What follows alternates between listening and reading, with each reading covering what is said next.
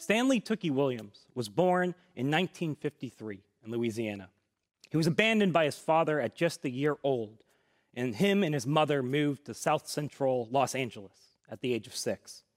In LA, from a young age, Stanley became immersed in the cycles of poverty that defined his neighborhood.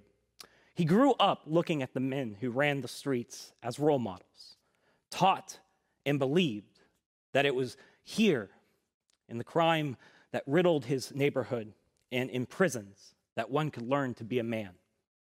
From them, he learned about drugs, the drug trade, gambling, dogfighting, and he made a name for himself participating in street fights, gaining a reputation of being vicious and relentless. His fearlessness, street smarts, and knack for violence eventually earned him respect in local gangs. And by the age of 15, he was leading his own crew, which landed him in juvenile detention. But upon his release in 1971, at the age of just 17, he and his friend created the gang that would become the Crips on the east side of South Central LA, one of the most notorious gangs of his era.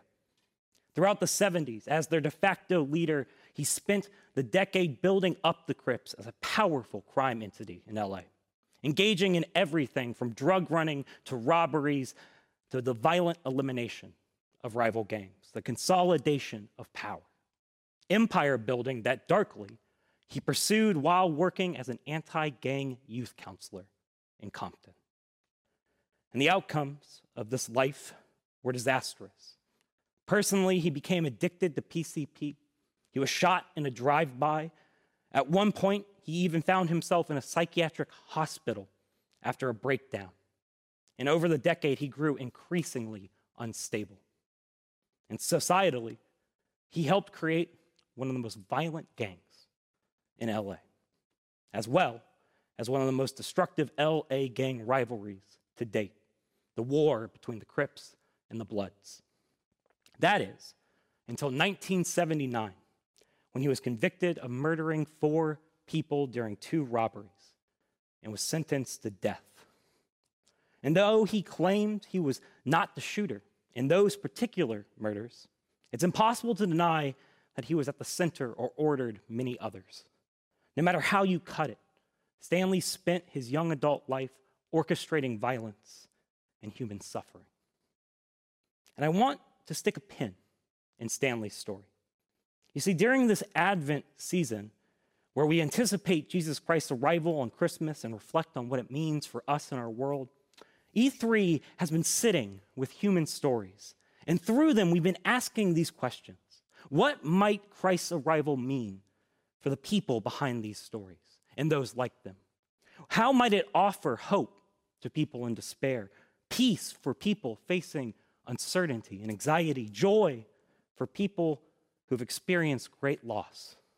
All important stories, but also all stories of people who, if I'm being honest, are easy to love, easy to empathize with, to root for, easy to want Christ to arrive and to offer them good news.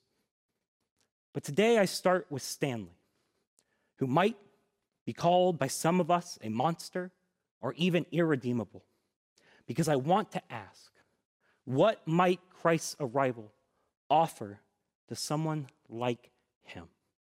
Someone whose past choices have caused such pain.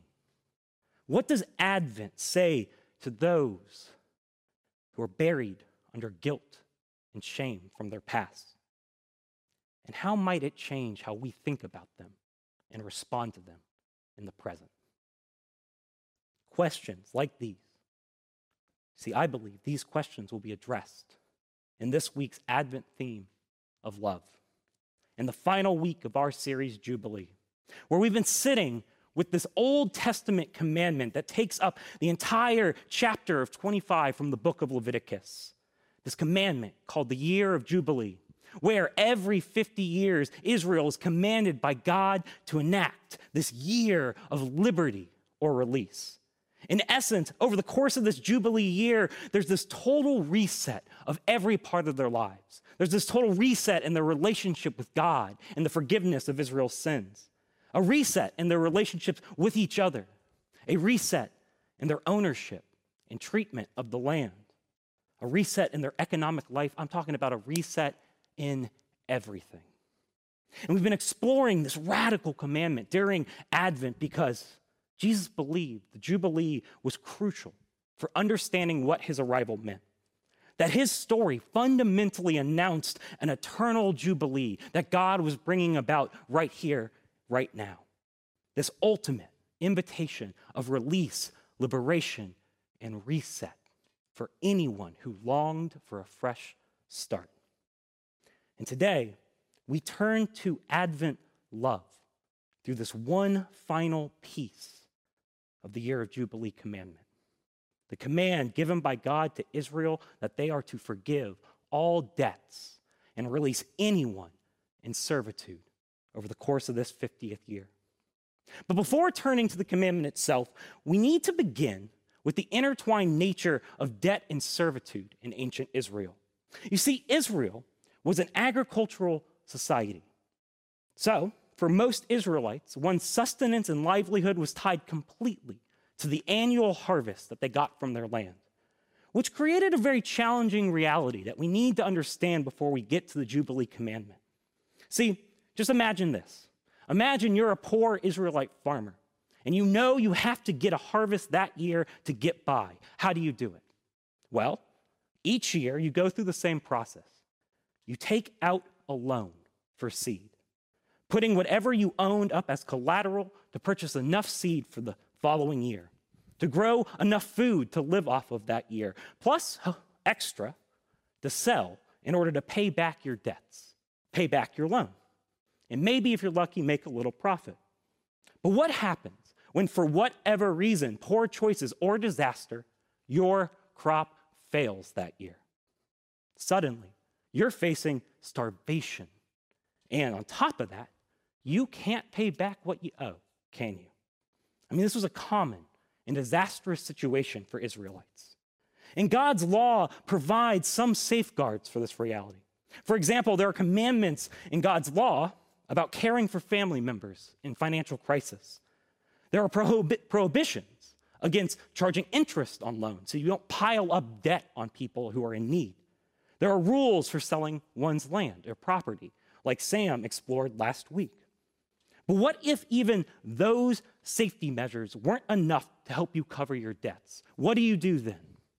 Well, there was one final desperate option you could take. An Israelite in crushing debt could sell themselves and their family into debt servitude under the person they owed.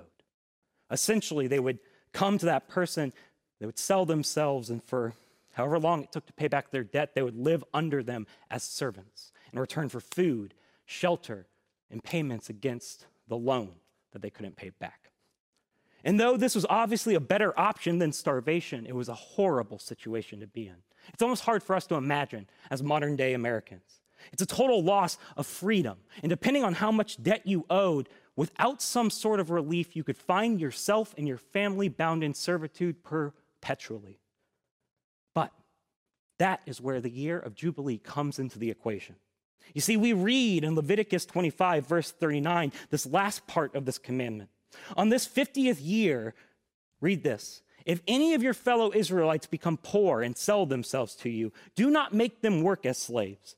They are to be treated as hired workers or temporary residents among you. They are to work for you until the year of Jubilee. Then they and their children are to be released, and they're to go back to their clans and to the property of their ancestors. Because the Israelites are my servants, who I brought out of Egypt. They must not be sold as slaves. Do not rule over them ruthlessly, but fear your God. I am the Lord your God. Essentially, the indebted Israelite works until the year of Jubilee, and then regardless of the debt still owed, God commands their release from that debt and from their servitude. It's forgiven, and they're set free, no questions asked. And this is wild. I mean, especially if you have even a cursory understanding of how economics work on a national level. To just erase debt like this would turn everything upside down. But can you imagine what this would mean to the person in debt? It's this promise that no matter how deep the hole they've dug, there will be a day when they and their family will be released from their past mistakes. And I love the reasoning for this commandment that we see sprinkled throughout this passage. First, God grounds it in Israel's own story, the Exodus story. That story about when Israel was bound in slavery in Egypt and God liberated them from bondage as an act of grace. The Jubilee, in this fascinating way, according to God, retells and reenacts that story within Israel every 50 years. Second, we see that God seems to believe that it's a reflection of his own character. This year of remembering that God isn't defined by endless oppression and bondage. No, this God is defined by grace, mercy, liberation, forgiveness, love, the ending of slavery. And third, we see that God wants it to be a regular practice of how those two truths, their story and his character, should shape their relational world. God points out, hey, a people with a story about being rescued from bondage and slavery, who follow the God that rescued them from bondage and slavery, who follow this God of grace, well, bad news. They probably shouldn't be the same people who in turn keep others in bondage and slavery. Because if my people remember their story and get who I am, God says, then they naturally will have relationships defined in a different way. Defined by liberation rather than oppression, defined by love rather than greed, defined by compassion rather than brutality. They'll realize that they have no right to own someone created by God, that they have no right to abuse or condemn who and what God has made. The Jubilee points to this truth in a profound way. For God, the releasing of people from debt and servitude is intertwined. It's just, you can't separate it from his character and his story of redemption, which should reshape his people according to him. It should make them people who change how they treat those in debt and servitude. Because people who were set free shouldn't in turn get in the business of making chains, according to this God. And thus, we shouldn't be surprised that this Jubilee release of debt and bondage and servitude is something that Jesus believed was central to what his arrival meant.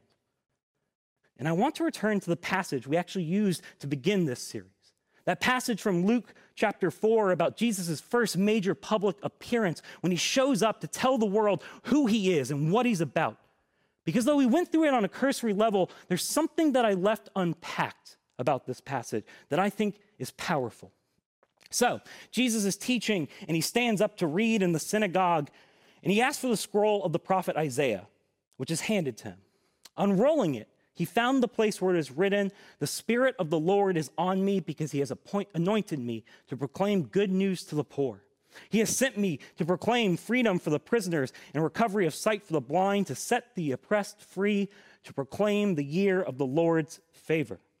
Then he rolled up the scroll and gave it back to the attendant and sat down. The eyes of everyone in the synagogue were fastened on him. He began by saying to them, "Today this scripture is fulfilled in your hearing." Now, when we began this series 3 weeks ago, we explored the underlying Jubilee tones of this passage. Jubilee is using this passage from Isaiah 61 to connect himself to this long-awaited moment called the year of the Lord's favor. It's the promised ultimate Jubilee when God said he would arrive through his Messiah, restore his people and our world. And what we see here is that Jesus points to that scripture and says, yep, I'm the Messiah, the Jubilee has arrived, which is big enough. We already covered that, but it's a big deal. But you see, there's another part here. There's another part to what Jesus does with this passage from Isaiah 61 that's fascinating. He changes it. You can't do that, Jesus. You can't change scripture. Well, too bad. He's the Messiah. See, what he does is interesting. First, he inserts into this passage from Isaiah 61 another sentence from Isaiah 58, this sentence to set the oppressed free. And Isaiah 58 is all about worshiping God by releasing people from bondage, taking care of the poor. Again, remember your story and who God is, and then act accordingly. But then there's this other tiny change he makes. You see, in Isaiah 61, this last passage goes this way. It reads like this: to proclaim the year of the Lord's favor and the day of vengeance for our God. You see, in Isaiah 61, Isaiah predicts that God will bring his eternal jubilee through his Messiah to forgive Israel's sins, to restore them, to release them from bondage. And Jesus says, check, check, check, I'm fulfilling that. But also in Isaiah 61:2, after this affirmation of the year of the Lord's favor, Isaiah talks about the vengeance he longs for God to bring against Israel's enemies. And notice this, Jesus just omits that part. He doesn't include it at all. He only proclaims the year of the Lord's favor, and he leaves out the bit about vengeance. And fun trivia, in Hebrew, the root of the word favor that we see here in Isaiah is tied to what? Ding, ding, ding, the jubilee releasing of debt. Jesus says powerfully, I know you expected the Messiah to bring the hammer down on those bad people, but I'm announcing a very different message of good news, that the Messiah has not arrived to proclaim and inflict vengeance on those you call enemies. No, I've arrived to bring about this jubilee of God's healing through the releasing of debts and the outpouring of divine love, grace, forgiveness, and mercy, not just on Israel, but on everyone. And this saturates Jesus' message.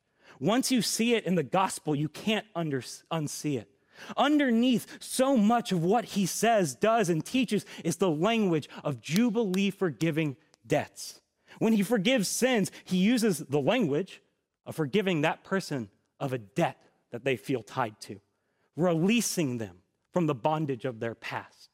When he teaches about how we are to respond to God's grace and forgiveness, he tells a parable about a servant who has a massive debt that gets forgiven, but then refuses to forgive another servant of their debts to him. And Jesus says in this parable, the unforgiving servant is the one whose heart is farthest from God. When he teaches his disciples to pray daily, what does he tell them to pray? Forgive us our debts as we have forgiven our debtors. Even his healings use the language of release, the release of physical bondage. All these things are intertwined in Jesus' mind, and underneath all of them, over and over again, he uses the language of forgiveness and release from the Jubilee. Jesus believes that through him, fundamentally, we are not bound by the debts we feel our past hold. That God says you are free, released, no matter who you are or what you've done, you are loved and invited to experience this year of my favor, this eternal jubilee right here, right now. And I don't know who needs to hear that, but I know I do. See, on my own, I look at my past, I look at my mistakes and my failures, and I say, that can't be released. I see the ways in which I've hurt people as unpayable debts, and then I just get buried under guilt and shame. And I need to hear every day that when my God showed up, his first word wasn't of judgment or condemnation, but of radical jubilee love. That God confronts my broken story about my past with his story about how he arrived as a human being just like me to say, I know your wrongs, I know your regrets, I know your mistakes, and I can meet you where you are at. I arrived to meet you where you are at, to tell you definitively that I look at you with favor, with love, that you are forgiven and released by grace. That in my story, the other shoe isn't going to drop. This God gazes right through our failures and sees beloved children overflowing with inherent worth and redemptive potential. This God says to every single human being, there is nothing that cannot be redeemed by my love. And in that, I feel myself move from being fear-driven to love-drawn. That is Jesus' Jubilee arrival. That is Advent love. And Jason makes fun of me for saying this too much, but I don't care. Y'all, that is good news. That's good news. And it changes everything. Because when I acknowledge that in unconditional love, I have been forgiven much, released of much, set free of much, well, it becomes harder for me to judge, resent, and condemn these things that break our world. It becomes harder for me to keep others in debt. It pushes me instead to be better, to face failures, not as the pathways to death, but as the pathways to redemption, to release others as I've been released, to give back the love I've been freely given. When we truly accept Jubilee and Advent love, we can't help but become it. And that's where the world changes. And if you don't believe me, well, let's return to our story about the worst of the worst, the monster, the irredeemable.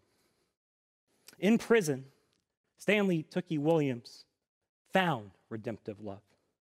By the love and grace of God, he discovered this invitation of Jubilee release from his past, his debts, his bondage, a redemption that he determined to give away.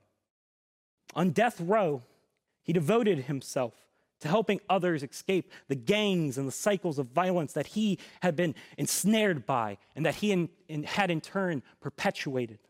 He began speaking out against the gang he had formed and trying to foster peace in the war he helped start. He wrote thousands of letters to kids, adults, teachers, principals, politicians, anyone willing to listen, anyone looking to avoid his path or to help others do the same. He wrote children's books about the traps of poverty, the snares of ignorance and hate, the destruction of gang violence, the horrors of prison, and the freedom of love. Books that taught kids how to avoid his mistakes and find a better life. Books that became staples in the schools of his old neighborhoods. Work that actually got him nominated for a Nobel Peace Prize while sitting on death row. This work defined by his unshakable belief that if he could find redemption, then anyone can. And that gave him purpose, this purpose of pouring himself out in love for others.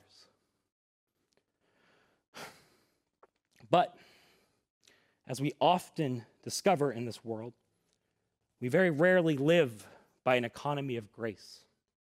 And on December 13th, 2005, Stanley was executed by the state of California by lethal injection. His last recorded words were, "The war within me is over. I battled my demons and I was triumphant.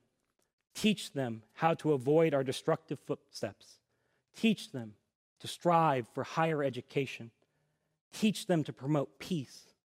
And teach them to focus on rebuilding the neighborhoods that you, others, and I helped to destroy."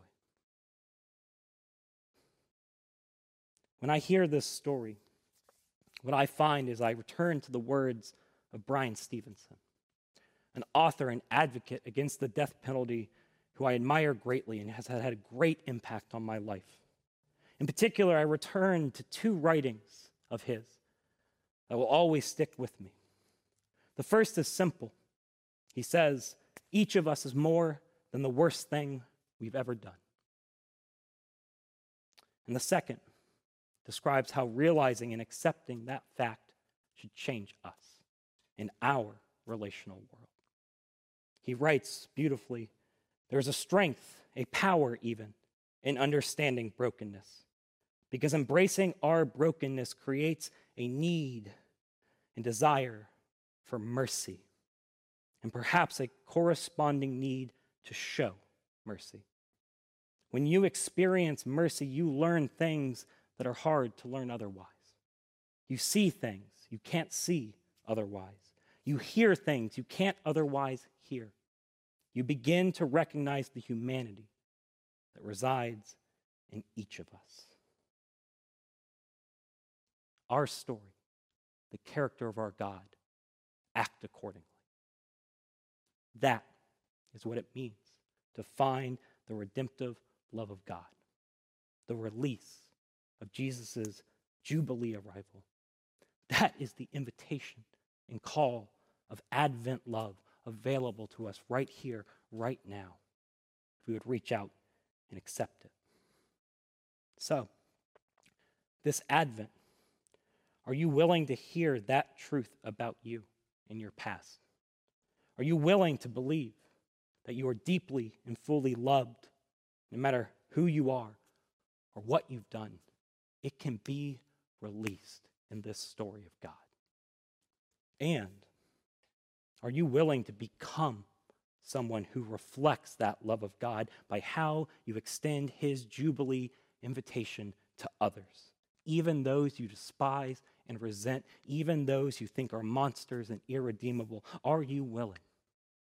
Are you willing to extend Jubilee release and mercy to those that, like Isaiah, you want to call down the day of God's vengeance on, even as you, someone forgiven much, rests in the year of the Lord's favor? Are you willing to love like our God loves? Reflect on that as we turn to celebrate Jesus' arrival on Christmas. And as we light our last Advent candle, the candle of love, as we light it, we think about Stanley and all of those longing for redemption, released from their past, and new life through grace.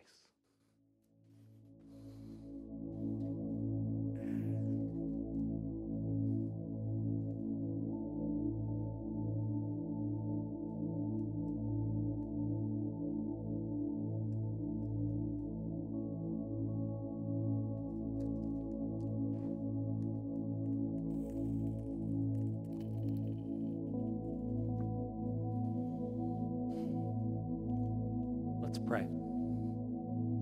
Our Father, who art in heaven, hallowed be thy name. Thy kingdom come, thy will be done, on earth as it is in heaven. Give us this day our daily bread, and forgive us our debts as we forgive our debtors. And lead us not into the testing, but deliver us from the evil one. For thine is the kingdom, the power,